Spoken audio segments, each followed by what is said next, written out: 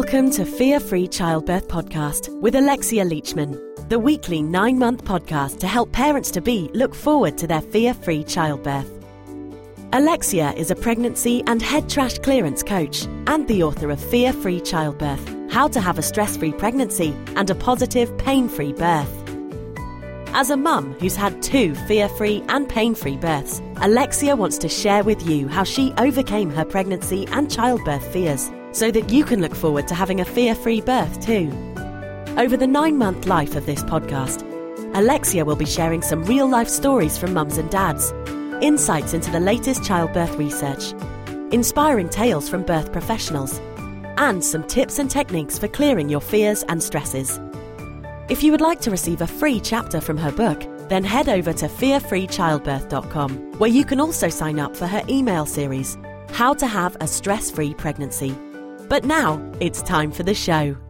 Hello and welcome back to the Fear Free Childbirth Podcast. This is me, your host, Alexia Leachman, and thank you so much for joining me today.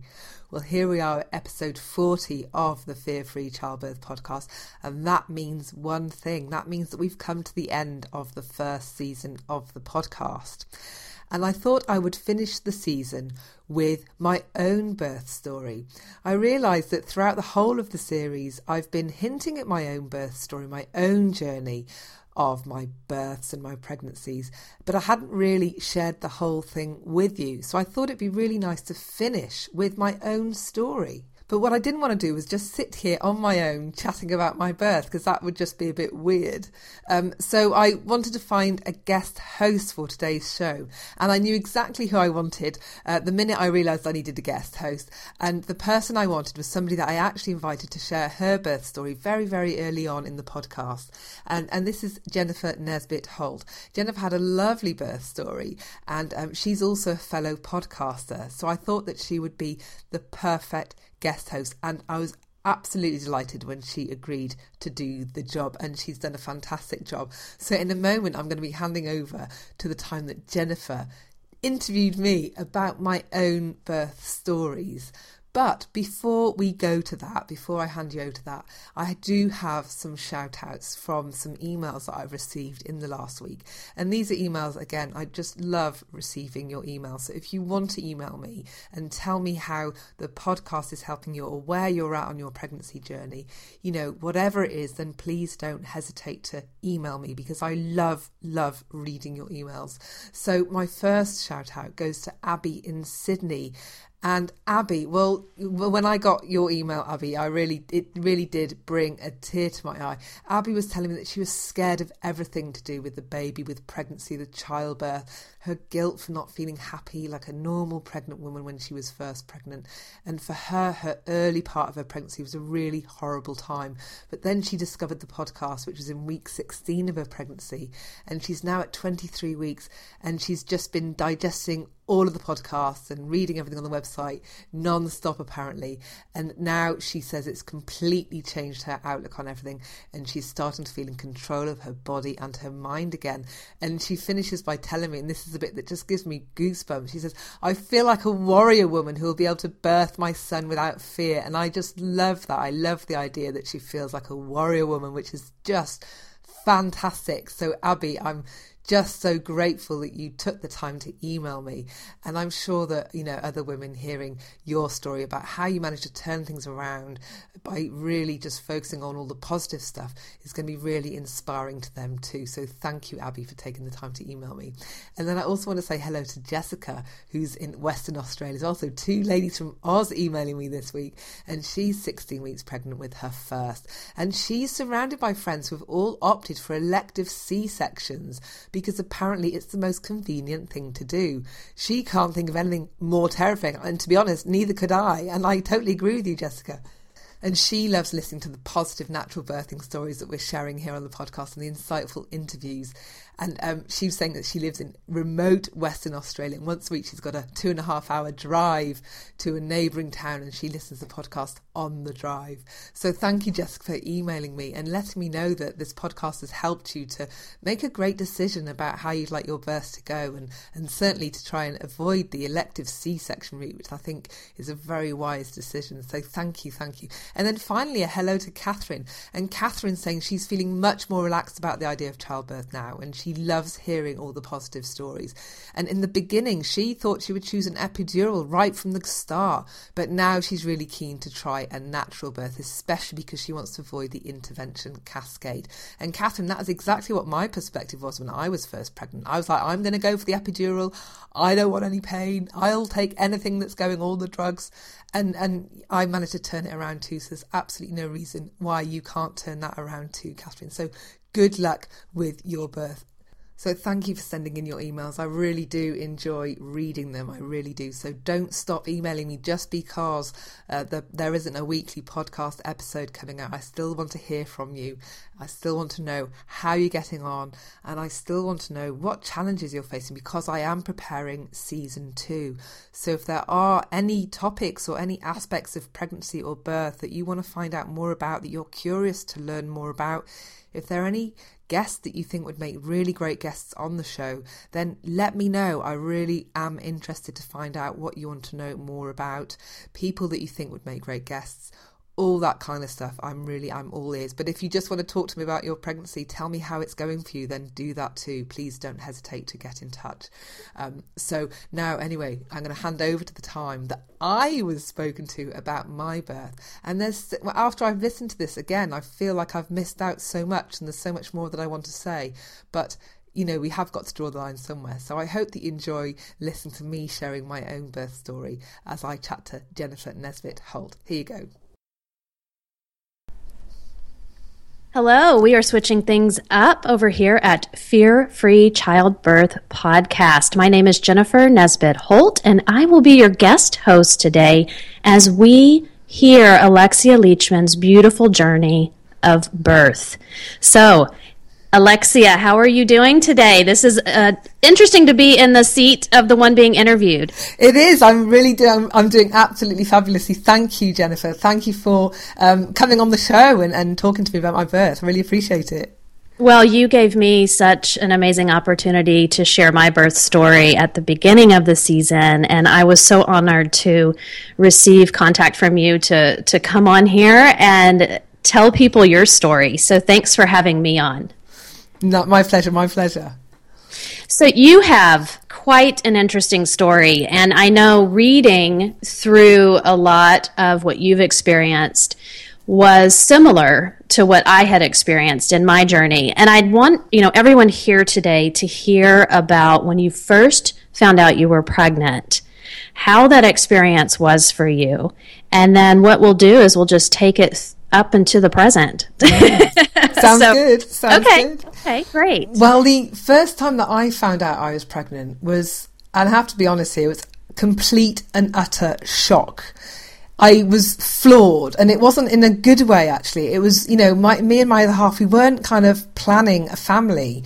I didn't even know if he wanted kids, really. So it was he took a photo of me at that time, and the look on my face just says it all. I looked like the colour had been drained. It was just such a weird day. It was a very strange day, and it quickly moved on to having to, go to the doctor and find out what's my due date, what is this, what happens when you're pregnant, and all the panics. I was actually really panicky in those first few weeks of my first pregnancy. It was kind of awful, actually. I really, really felt quite awful at that point in time. So Lex, why don't you share with us about that shock, what it felt like, what was going through your head since you weren't prepared to be pregnant? I think because I hadn't planned for it, and because it was such a monumental thing to happen. When you find out that you're pregnant, it's quite big, and because we weren't trying, I think all my fears just piled in all at once, and I just couldn't make sense of any of them, and it just kind of showed up as real panic for me. And I wasn't really able to stay there very long, because I suddenly got roped into that whole process when you go and see the doctor and then try and understand what your due date is, and they ask you when your last period was and all that kind of stuff. And it was very difficult because I'd been travelling for a lot, and they were sort of making guesstimates as to how far gone I was based on touching me around the belly, and the midwife and the doctor were both making wildly inaccurate guesses, because they were suggesting that I'd become pregnant when I was travelling around Vietnam, and I was nowhere near my other half at the time. And I was like, well, I know that nothing happened in Vietnam, you know. So it was a very sort of, I don't know, confusing time for me emotionally, but also trying to figure out when exactly my life was going to be completely disrupted with the arrival of this little one, you know. And so that whole period, I think for about 2-3 weeks, was just a bit murky. And then, you know, a lot of these visits to the hospital meant that we had to keep going for scans, because they were trying to really figure out what my due date would be. And it was while we were going through all those scans that we later found out, well, very soon found out that the little baby hadn't made it. And then I ended up miscarrying. And so then I was then thrust from this sort of murky, emotional mess of panicky, horrid to, oh my goodness, it's no longer here. You know, she, you know, and the whole loss that comes with that, which was not pleasant either. So it was a very dark time, my first pregnancy, actually. I can completely understand that experience. You know, it's looking back. Did you feel that, you know, even the emotions that were happening in that pregnancy, it's interesting energetically what can tell the story, or what can tell the story of what is going to happen. And I don't know if that makes any sense, but so it's similar that after the fact I realized this was not the time, you know, this was, but it needed to happen. Yeah, you know? And I totally feel that way about my first pregnancy. I wasn't ready. He wasn't ready. We hadn't had the kids conversation. I hadn't made space in my life for a baby, even though on some level I wanted to have children. I hadn't consciously made the deliberate decision that I wanted kids. I hadn't stated that openly. And as a relation, in a couple, we hadn't had that conversation. So that baby wasn't conceived in the right energy. It wasn't conceived in desire. It wasn't conceived in... It was in desire, of course, but not in desire for baby. And that 1 month or 6 weeks, as it panned out in terms of, you know, the whole miscarriage process that you go through, was a very important thing for me to go through those experiences of losing and realising when I was losing it suddenly that actually I wanted this a lot. We both wanted it a lot. And so if I hadn't gone through that darkness, then I wouldn't have realised how much I wanted this, and therefore started making room in both our lives for a baby to be there. And that's what we did. We ended up buying a house together. We kind of solidified our relationship. We got engaged, set a date for the wedding, and, you know, suddenly our whole relationship took on a whole new dimension as a result of that little baby that came in all very briefly, and served a very noble purpose, you know. And I'm very grateful that I had that experience now, looking back. Such a beautiful story that emerges out of, you know, a time of chaos and loss. So well, how long then after was it that you got pregnant for the second time? Exactly a year to the day, I noticed the exact same pregnancy symptoms. I had my boobs were like killing, and I was like, oh my goodness, I know what that is this time, because the first time when I was pregnant, I thought I was coming down with breast cancer. You know, I lost my mother to breast cancer, and I heard that painful breasts is a symptom. So when I first was pregnant, I went to the doctor saying, you need to test me for breast cancer. And she went, have you done a pregnancy test? And I was like, no. So this time around, when I got achy boobs, I was like, I'm pregnant. And this time I was absolutely elated, and I was delighted and in joy. But that moment of joy was equally, like literally 2 seconds behind it, was this moment of shock again. Not shock, but sort of fear. And it's like, that means I'm going to have give birth. And so I couldn't enjoy that joy fully, because it was also weighed down with this kind of fear, and I don't know, it was just fear. And I couldn't quite figure out why I was scared. It was very unsettling for me, that pregnancy in the early days, as I was trying to wrestle with my head. I was like, hang on a minute, I want this. What's the problem? What's the problem, Lex? Why are you struggling with this? And so trying to make sense of that was really quite hard for me at that time. Welcome to motherhood, huh? And we're walking around in a constant state of shock and fear. Don't say this to new mums. Don't say it. No, I know. Just so kidding. And I can only imagine that there was that hidden fear too of, well, I had a miscarriage, and will that be the same situation here? And I don't know if that fear was there for you, but tell us a little bit more about that, because you are such a beautiful expert in helping women release the fear from your own experience, your own journey, and I know that's how you formulated the course Fearless Birthing. But what was it about your experience here that you were able to get past that?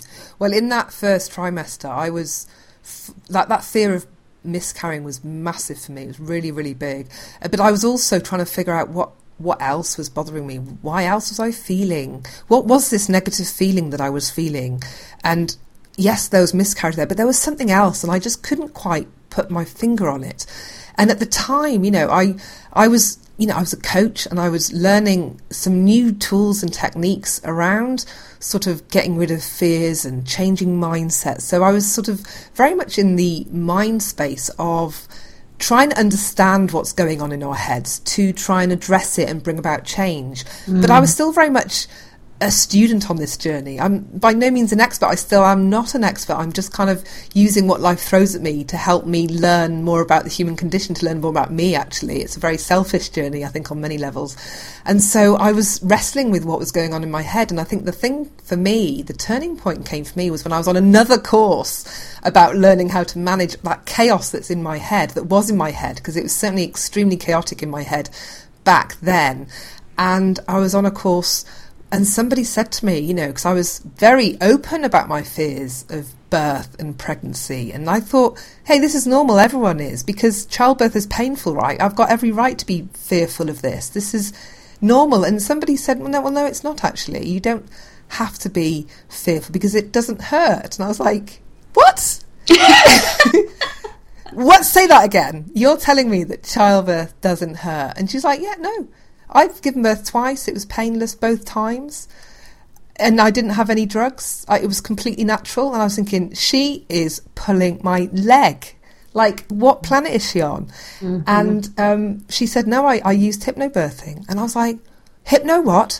Tell me, what is this? Tell me more. And so I immediately dived down deep and learned about hypnobirthing. And more specifically, how is it possible to give birth and not be in pain? This was a real, because I realised that one of my fears was the pain bit, and I am such a wuss when it comes to pain that I need to know what this is. I need to understand how this is possible.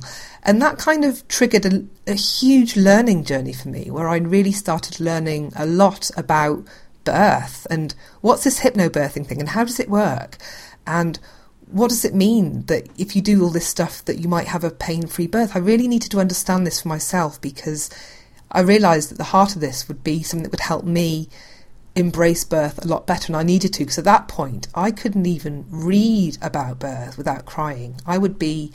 I'd worked a lot in London at the time, and I'd be taking the tube, the underground, and, they leave newspapers on the seats, and there's a London newspaper called The Metro, and, I often would pick one up in between stations, and there's always a story in those papers about a woman giving birth in a taxi, or never, in the back of a car or something, and whenever I read those stories about women giving birth, I'd just start crying. And I was like, this is weird. Why am I doing this? Yeah. At work, when I used to work, and mums used to bring in their little newborns having taken time off work, I could never hold a baby because it just would make me cry. And so I realised I had some real weird stuff going on in my head when it came to birth and babies. There was something that was quite deep-rooted in me that maybe not everyone experienced. And I realised that I was going to have to dig deep to try and figure out what was going on for me. And this was part of my journey. And I would need to face this, because at some point I was going to have this baby. Do you, or did you, I guess, ever explore what your own birth was like? No, I didn't. And the unfortunate thing for me was because I lost my mum over 10 years ago now, I never had the chance to talk to her about my birth. I never had the chance to find out what my birth was like. And so it was a big unknown for me what my own birth was like. And since doing this podcast, since learning about the importance of our own birth experience, this is something I really, I wish I'd been up for having babies sooner so I could have had that conversation with her, because that conversation can never be had now. And so I need to try and find other ways of finding out what my birth experience was. But I do know that when I did some work to clear the trauma of my own birth, because even if I don't remember it consciously, my body remembers it, my emotions remember it. Right. When I did come to clear that, it was very, very big for me. It was the trauma of my own birth was hugely significant and was a big part of my own fear of my own birth. How that is, I don't know, or what happened to make it so traumatic, I have no idea. But I know that my body, as a baby, I felt incredibly traumatized by that experience, and I was carrying that with me all the time. And I didn't realise it until I was pregnant, that it kind of showed up for me. So this was an interesting journey for me to be on. Absolutely. So you had such a gift to have run into this woman, to share her story. And it pains me that more women don't hear the positive birth stories. And I, through my years of teaching prenatal yoga, I would hear just such negativity, especially in the Western world. It's that when you are going to give birth, you go to a hospital and you're sick. They treat you like they don't treat you with this grace that we need as mothers. So for you to have run into this woman and to have her share her story again was golden. Completely. And what the one thing that was really interesting for me was that when I learned about hypnobirthing, obviously one of the key aspects of hypnobirthing is that you use self-hypnosis or hypnotherapy to bring about a positive birth experience. And so that means using hypnotherapy or self-hypnosis to clear your fears, because one thing I learned about hypnobirthing, which listeners to the podcast will know, is the link between fear and pain within childbirth. And so, but here I wasn't trained in hypnotherapy and I wasn't trained in self-hypnosis. And but I was in the middle of training in this really great new technique for clearing fears and anxieties and stresses. So I thought, well, I'm just going to make up my own version of hypnobirthing, but instead of using hypnosis, I'm going to use this new technique that I'm currently training in, which is called reflective repatterning. And so that's what I did. I decided to use reflective repatterning to clear all my traumas and all my fears that I was facing when it came to my own birth and my own pregnancy. And that's where I started my journey, in facing my fears straight in the eye and say, okay, what are you scared of? What are your deepest fears around this? And let's just knock them off one by one. And that is the beginning of the fearless birthing. That's the beginning of it all. That's when I started using myself as a guinea pig to get rid of these dark, deep fears that I had and to prepare me for my own positive birth. And there's such power in that. I know people listening here today want to hear how that manifested when the labor actually started. Would you mind sharing your story around that? Absolutely. Well, I remember I spent a lot of time, a lot of time clearing my fears, because I had a ton, let me tell you. And so the day that I think 5 days after my due date was when I was just going downstairs getting ready to meet a friend for lunch, and I was getting a glass of water by the sink, and I noticed that my waters broke. And the first thing I remember experiencing was utter joy and excitement. I remember just feeling so excited. I was like, I'm going to meet my baby. This was just so exciting for me. And there was not a grain of fear anywhere. It was pure excitement. And I remember thinking, I'm going to go for lunch with my friend because she's had 2 kids. So she's a great person to be with if this is labour and it's about to start. And I'm going to need all the energy in the world. So we went for lunch, having had my waters break. And so that was lunchtime, 1 o'clock or whatever. And she came back home with me after lunch, and I remember having to lean onto my breakfast bar because I couldn't stand up straight at that point. I was like, yep, these contractions are picking up. And so then from then on, it really got, I then got to 3 contractions in about 10 minutes by about 3 o'clock. And so, called the midwife. And I started trying to track my other half down at this point because he wasn't home. He was at our business club in town, and he should have been on high alert. So I sent him a text. You would hope that the guy is at this point, right? So I sent him a text, and I didn't hear anything, and I was like, "What is he doing? Like, he should be checking his phone at least every 20 minutes, right?" And after an hour, I hadn't heard from him, and I was like, "This is crazy." So I ended up having to go onto Twitter and hashtag him and hashtag my business club and go, "Has anybody seen him? Because if you can, tell him to ring me. I'm in labour." Oh my gosh, that's hilarious. And then 10 minutes later he called me going, "What is it? I've just ordered a burger," So, he got home, he wolfed it down. I said, "No, you eat your burger. You're going to need the energy. You come home when you're ready." And so then he came back and he started getting the pool ready because we were planning on a home birth, and we'd ordered a pool, so he had to get all that ready. And the midwife must have arrived around about 4, I think, I don't know, and it was all going very well. The pool was ready. I went in and out the pool, and I remember feeling, it was a lovely September day. The sun was shining through the curtains. The midwife was sitting there knitting in the corner, drinking cups of tea. It was very calm. I was breathing, like as you would, breathing and just focused very inward and very calmly, and just it was a very interesting time. I feel like it was just this very special space where you don't really know how much time is passing. You just stay with your body, stay with your baby. You're connected, feeling your body. It was so magical. It was so magical. And she kept checking me, and I said, "I don't want any examinations. I don't want minimal interference. You just don't tell me what my dilation is. I'm not interested. Just want to be in the present." And I was able to stay very present and very connected. And I think that really, really helped me, because I certainly didn't feel, I don't think it's anything that I would call pain. Every now and then I demand that my man would come over and stroke my lower back, because I really felt the contractions in my back. But I didn't feel it was painful. It wasn't unmanageable at all. And things were moving very well. Now, interestingly, the midwife decided that the little one's heart rate was dropping a bit, so she decided that she'd call the ambulance in, and she let me know, and I went, "Yep, no problem. Just give them a cup of tea, let them sit in the lounge." And later on, she said to me, "I've never had that. Normally, when we let women know that the ambulance is coming, they get very stressed, and labour slows down."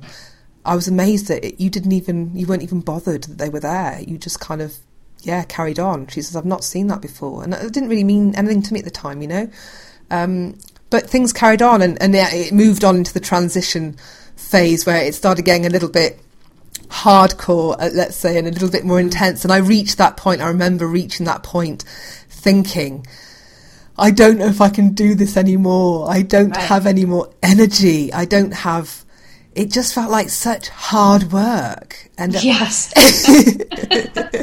It wasn't the pain that was causing me challenges, because I didn't feel it was pain. It was that kind of the force that I needed, the focus, the energy, the pushing energy, it was all that. And I was like, I don't know if I can push anymore. That's what I remember from that first birth. And we did move on one. I was sitting on the Barcelona chair, because we had a Barcelona chair that I was using to squat against, and my partner was holding my shoulders. And the midwife said to me, "Look, you've been pushing 2 pushes and the little one's not come out. She's crowning, but you need to push the baby out. If the baby doesn't go out in the next contraction, we're going to have to go to hospital." And I remember thinking, there's no frigging way I'm going to hospital. Here comes that energy you need. I am not. And then I realised in that moment that I was fearful, and I was fearful of the Ring of Fire. I don't know if you've heard of the Ring of Fire. Yes, I've experienced the Ring of Fire. Yeah. Wowzers. And I realised that fear of the pain of the Ring of Fire was holding me back. And so I immediately went into fear clearance mode in between contractions at that moment. And I cleared my fear of the Ring of Fire. And in the next contraction, she was out. She just plopped straight out onto the floor in the kitchen, not onto the floor, but, caught by the midwife. And so she was born. And so my labour was 6 hours from, beginning to end. And it was beautiful. It was just beautiful. And it was that final bit that I think was the challenging piece for me, in terms of getting through the ring of fire. But what an amazing experience. What an amazing experience. Oh, and it is. It's undescribable, really, when we go through this, to really put it into words that everyone can fully understand. So I'm curious, that technique of being able to be in the moment, having that new fear pop up, and how you cleared it, is that part of the core work of your Fearless Birthing class? Okay. Yeah. So the technique that I've already mentioned, which is reflective repatterning. So I kind of adapted this to birth and adapted it fully to work for me and to make it really easy to use, because it is a very complex technique. It's used now by very experienced therapists to help people get over things like PTSD, rape and really bad traumatic things, and but also just to get over stress in your life. It's a very powerful therapeutic technique. But I didn't need all that power in birth. I didn't need all of that. I needed to simplify it and make it really easy for me to be able to use for such a moment. And I was aware, because I'm such a fearful creature generally, and I still am. I think this is why I'm being given such work, because I have so many of my own fears that constantly need clearing, that I needed to make this really easy to use so that I could use it in between contractions. And that's exactly where it came into its own for me, when I needed to use it to clear that fear. Because if I hadn't used it then, I would be off at hospital in an ambulance giving birth in a hospital environment. Who knows how differently that birth could have gone. Right.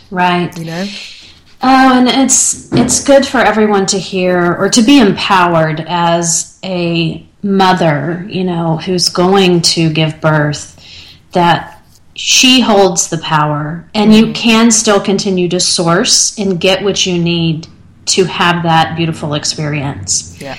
So I love that you're teaching this and simplifying it, for such a time, for such an intense time. Because really, to share, and I don't know, I'm curious with your second birth, did you take the time to prepare your husband with some of these techniques to help you, or did you continue doing this work on your own? I continued doing this on my own, because I talked to him a lot about it, but he could see that I had it. He said, "You've got this. I don't need to worry about you. I can be there for you." And I trusted him implicitly. He's a very strong character.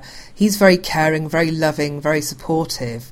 And so I knew that he would have been worried if I'd been worried, because he would have been worried about me. But he wasn't worried about me. And so he could just do what needed to be done. And I knew that he'd be able to do that. So the important thing for me, what worked well for us, was that I needed to make sure that I was in a good place. Because this was happening to me. I was the one birthing the baby, not him. And he was supporting me and helping me, but I was the one that had to do this. So I had to, I was the one that had to dig deep and face my demons, because this is my work. This is the work that I needed to do. Yeah. So, but for my second birth, the great thing with the technique at the heart of the work that I do is that once you clear a fear, you don't really need to do it again. It's kind of cleared. It's no longer a trigger for you. So interestingly, in my second pregnancy, I was very kind of calm about birth. I was very excited about it, but I had a whole new bunch of fears this time, because one of them was, what if I can't do it again? What if the first time was fluke? What if none of this stuff works at all? I was just lucky, How many years apart? So 4 years. So there's a 4-year gap. Yeah. So, and also in the meantime, I'd become an older mum. So every time I was at a midwife appointment, I had these very fear-based messages coming my way. You're going to have to come in at 38 weeks and we're going to have to plan an induction because you're an older mum now and you're high risk and blah, blah, blah. And so suddenly I had all this new stuff coming in that I wasn't subjected to first time round, that I had to manage in my headspace as well. I had to remain very calm, because I knew the importance of being stress-free and calm and how it would impact labour. And having these negative messages come in was not easy, but it was a great test for me. It was an important learning that I had to take on board to improve to improve what I knew about birth, because ultimately all the challenges that I had helped me really to develop a way of working with women now that I know that addresses a lot of the things that many, many women go through. A lot of women are subjected to fear-based messages from their medical teams and the people that they trust that are looking after them, but maybe that trust is misplaced in some instances. And so it's important to be able to listen to what they're saying, not from a place of fear, but from a place of calmness, to be able to respond in the most appropriate way that for you and your baby, rather than saying, yes, I'll do what you say because I'm scared.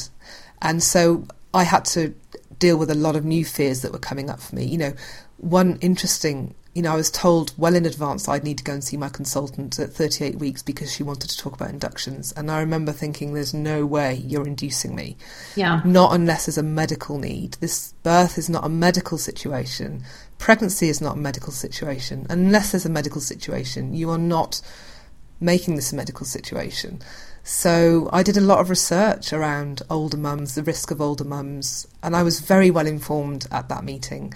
And I worked a lot on my own fears of being made to feel silly, made to, being humiliated, made to feel bullied, all those things that I was potentially worried about feeling because of how they can talk to you when they're wearing white coats. They can speak to you in such condescending manners sometimes, and I was experiencing that quite a bit, that I really wanted to make sure that none of that would trigger me at a very critical, important meeting, talking about putting an induction date in my diary, because I didn't want that.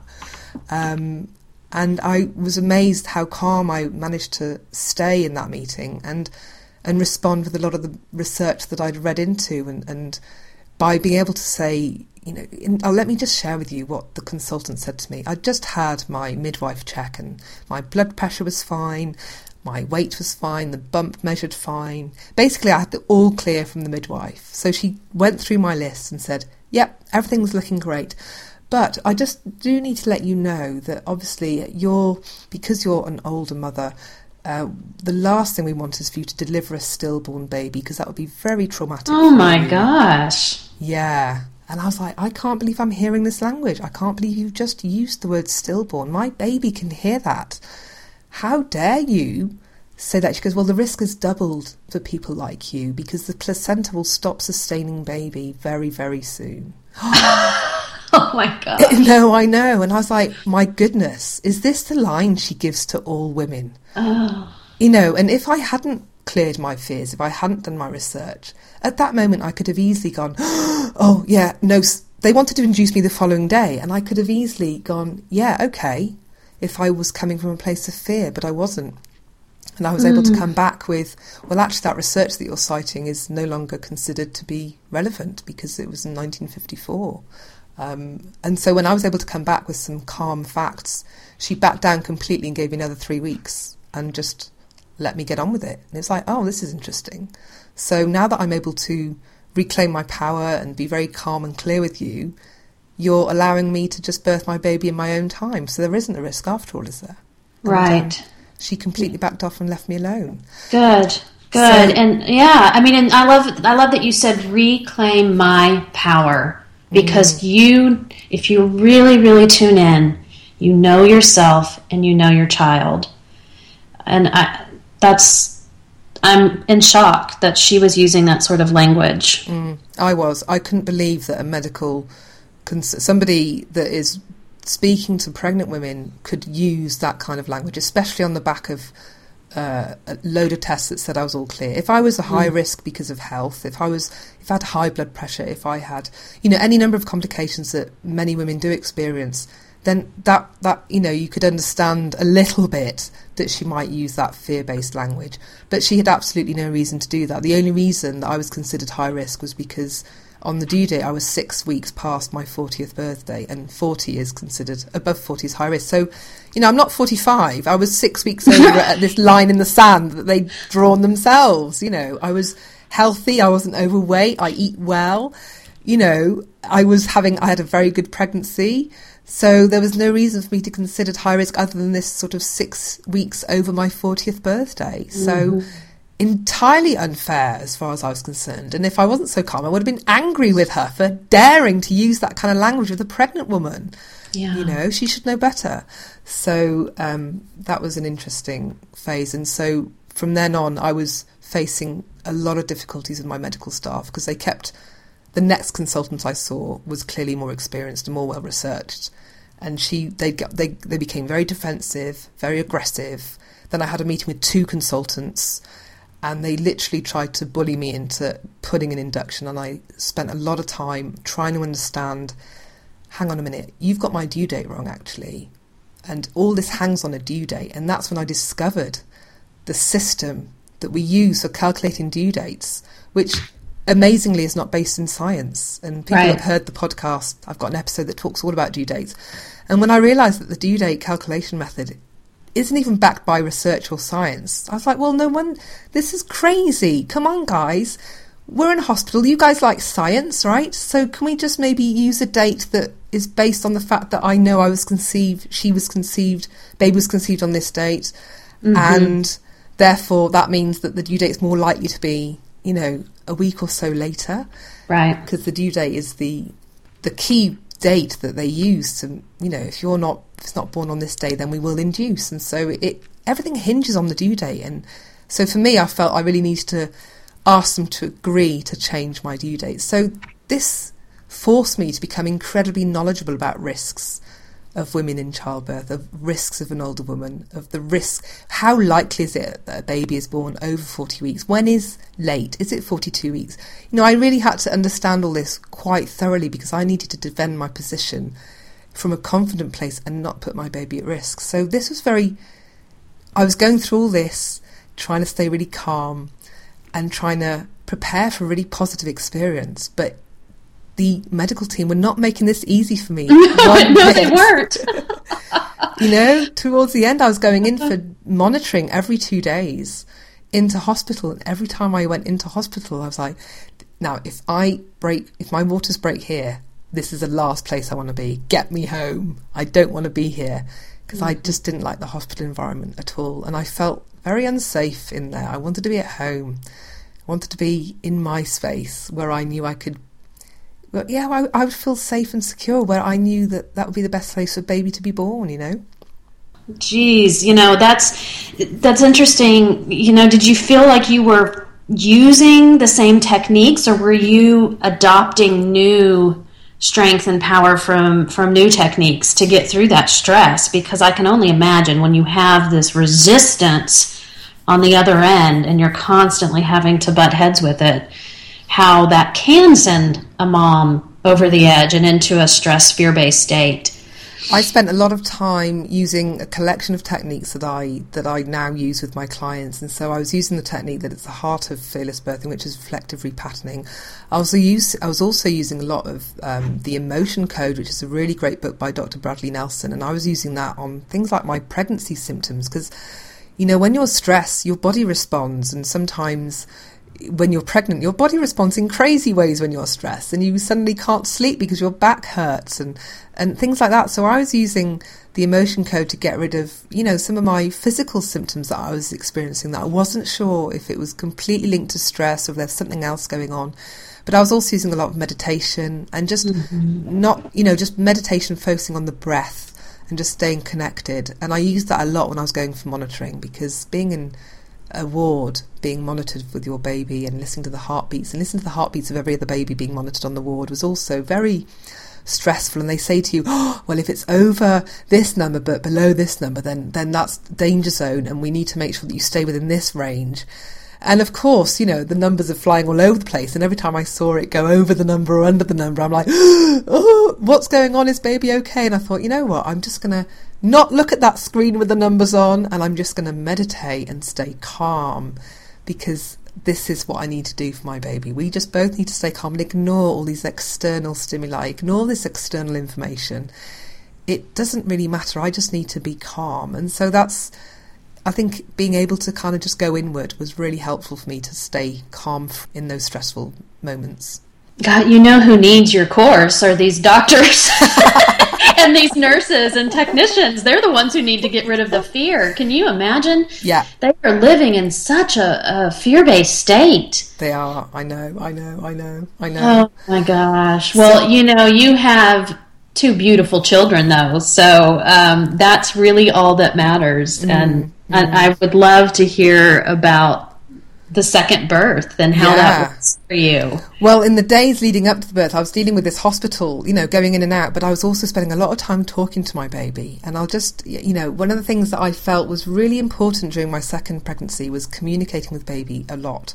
So I spent a lot of time in the days leading up to birth speaking to my baby, saying, hey, we've got this. You know what you're doing, and I know what I'm doing. And together we are going to bring you out safely and smoothly.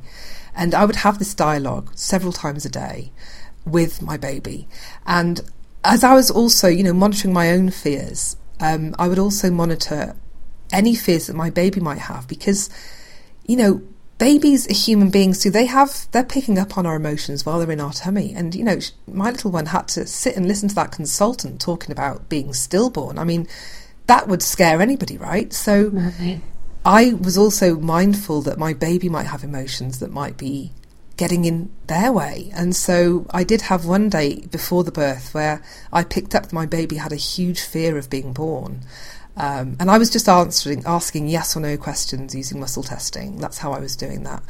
And so I'd spent an hour and a half clearing her fear of being born one day. And it was the next day that things started kicking off. And also one of the things I talked about with my baby, I said, right, the first birth was 6 hours. Apparently, second births last half as long as first births. So I'm aiming for a 3-hour birth. Are you up for that? So basically, I was coaching my baby in planning and visualising a 3-hour birth. And that is what I'd always talk about it. It's going to be 3 hours. It's going to be smooth. It's going to be safe. It's going to be easy.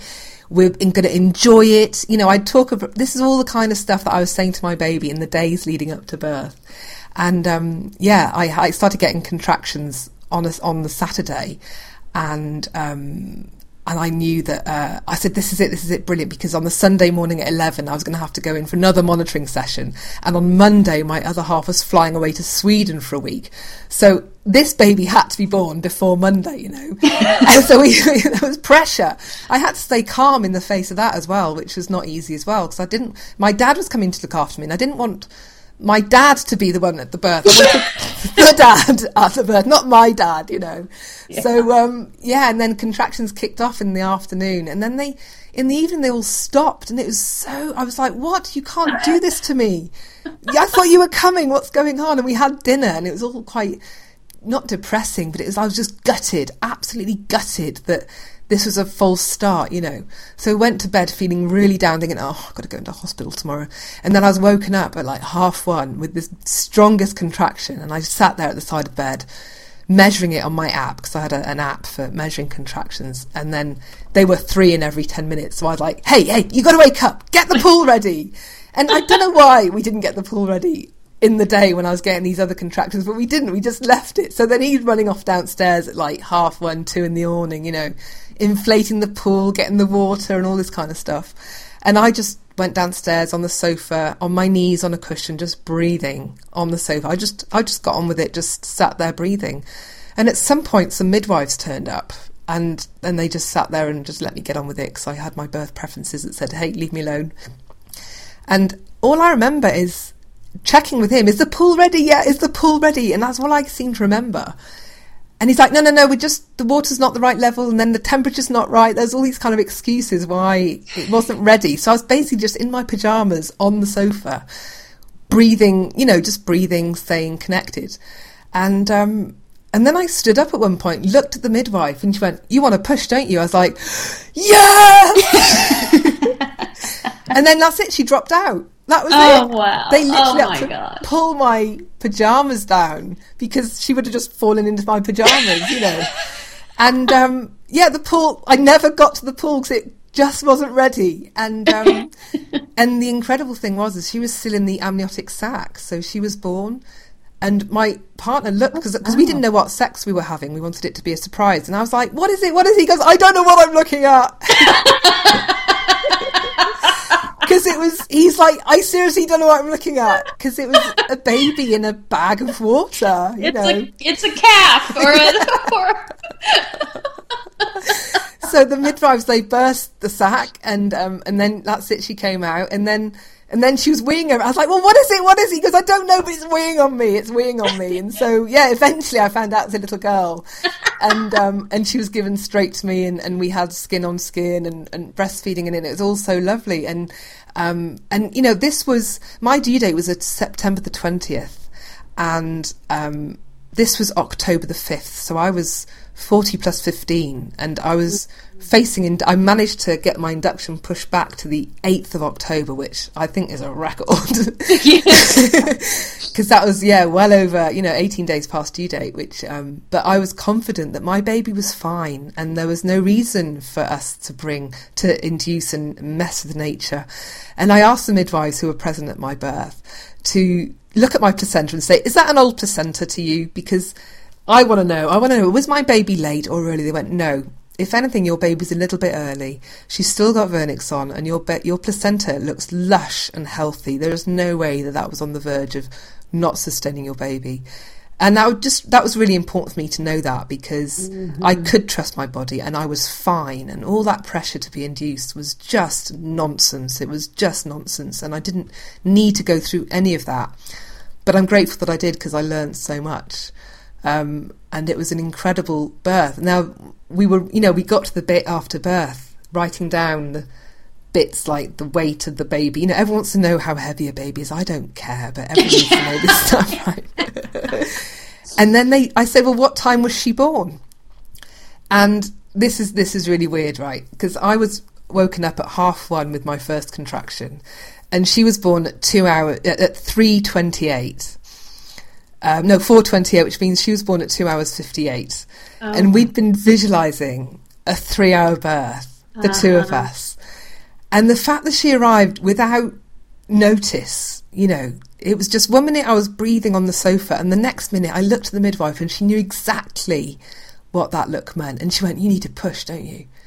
And she shot out, and I just have this image of my little one being inside, kind of checking her watch, go, oh crap, we're due out, it's 3 hours, I gotta go. And then she just shot out. Now let me ask, is she still listening to you that well? She's a very good little thing. She slept through the night from 12 days old, very calm, very happy. And a very, very, and she was smiling from 6 weeks. A lot of things that I've since read about, when you nurture your baby and you connect to your baby early on in your pregnancy, and you acknowledge them as being little human beings, they develop a lot of their emotional language. A lot of their, smile is is your body conveying an emotion. And the fact that she was smiling from 6 weeks is very unusual, apparently, but I think that's because she was in touch with her emotions, because I was inviting her to be, Oh, I love having heard these stories. This is great. I think for me, I would urge women to visualize a birth, not necessarily where it's happening, but how it's happening. For me, I want it to be smooth, I want it to be fast, I want it to be safe, and I want it to be enjoyable. And it was all of those things. When I didn't feel any pain whatsoever during that birth. And I was euphoric when she came out. I was buzzing. It reminded me of my days when I used to go out clubbing, and I was a naughty university person going out enjoying myself. That was what I experienced during that birth. It was a euphoric birth. And I'm sure it's because I had no fear. I mean, I'd been working on clearing pregnancy and childbirth fears for a long time now. There was nothing left in my body in terms of fear. And I'm sure that helped me to have that amazing positive birth experience. Absolutely. Well, taking control for one, and being empowered with information. I mean, you're doing such good in the world by helping people. I mean, I personally have recommended your podcast to pregnant mamas who've come back and said, I listened to your story and I listened to other stories, and it was exactly what I needed. Because we don't hear enough about the truth behind birth. We hear textbook facts and information and statistics. So your stories are amazing. I'm so happy that you were able to share that with everyone in your audience. Well, I want to thank you, Jennifer, for coming on the show and being my guest host as well, because without you, I wouldn't be able to share the story in the same way. So thank you. Oh, well, hey, this was great. I can't imagine spending I'd rather be doing this than some of my work. Maybe I'm avoiding something and I need to. Well, I look forward genuinely, Lex, to hearing about the launch of the Fearless Birthing Program. And had I had that program before, in my pregnancies, I had a lot of support, and I was lucky in that I had a pre and postpartum doula, but you can never have enough support, and I think this is that missing link that women need, So I can't wait to hear more about the success stories that come out of this program. Well, thank you for coming on and talking to me about it. Well, I hope you enjoyed hearing my own birth stories. I must say it was a little bit weird talking to, being a guest on my own show, but I hope that was worth it for you to hear my own story as well. And I feel it's a nice way to end season 1 of the podcast to have my own story featured. If you have any questions at all of anything that I talked about during my birth, then you know where you can find me. You can email me at alexia@fearfreechildbirth.com. As I mentioned before the interview, when I listen to this again, there's so much more that I actually want to say, but I save it for next season. So yes, this is the end of season 1 on the Fear Free Childbirth podcast. Season 2 will be back in 2016, hopefully in the first few months of the year. So I'm working at the moment to pull together episode ideas and looking at guests right now. So if you have any requests, anything that you want to hear more about, any topics that you want to learn more about, then do let me know here at the show. And also, just to let you know, I do have my Fearless Birthing 3-part video coming out very soon. Again, I was meant to do the video for that this week, but my little one has been crying in the night and my eyes look terrible. You can hear it in my voice. I do not look good enough to be on video, so it's down for next week. So goodness, I hope I get this out by Christmas. I know I've got some of you have emailed me going, I really want to see this video, I'm due in January. I'm thinking, oh my goodness, the pressure I'm under right now is just too much.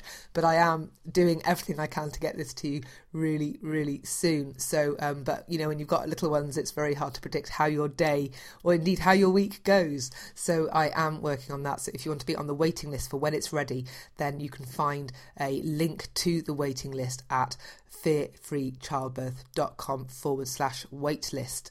And I also have a link in the podcast show notes for today's episode, which will be at fearfreechildbirth.com/Lex. That's me, Lex. Okay, thank you for joining me on season 1 of the Fear Free Childbirth podcast, and I will see you next time. Bye for now. Thank you for tuning in. You've just been listening to Alexia Leachman from the Fear Free Childbirth podcast. If you enjoyed the show, she'd really love it if you left a review on iTunes or Stitcher or shared it with a friend. And don't forget, to get a free chapter from her book, head over to fearfreechildbirth.com to get your copy, as well as finding other episodes in this podcast and more about how Alexia can help you with pregnancy and birth preparation coaching. Until next time.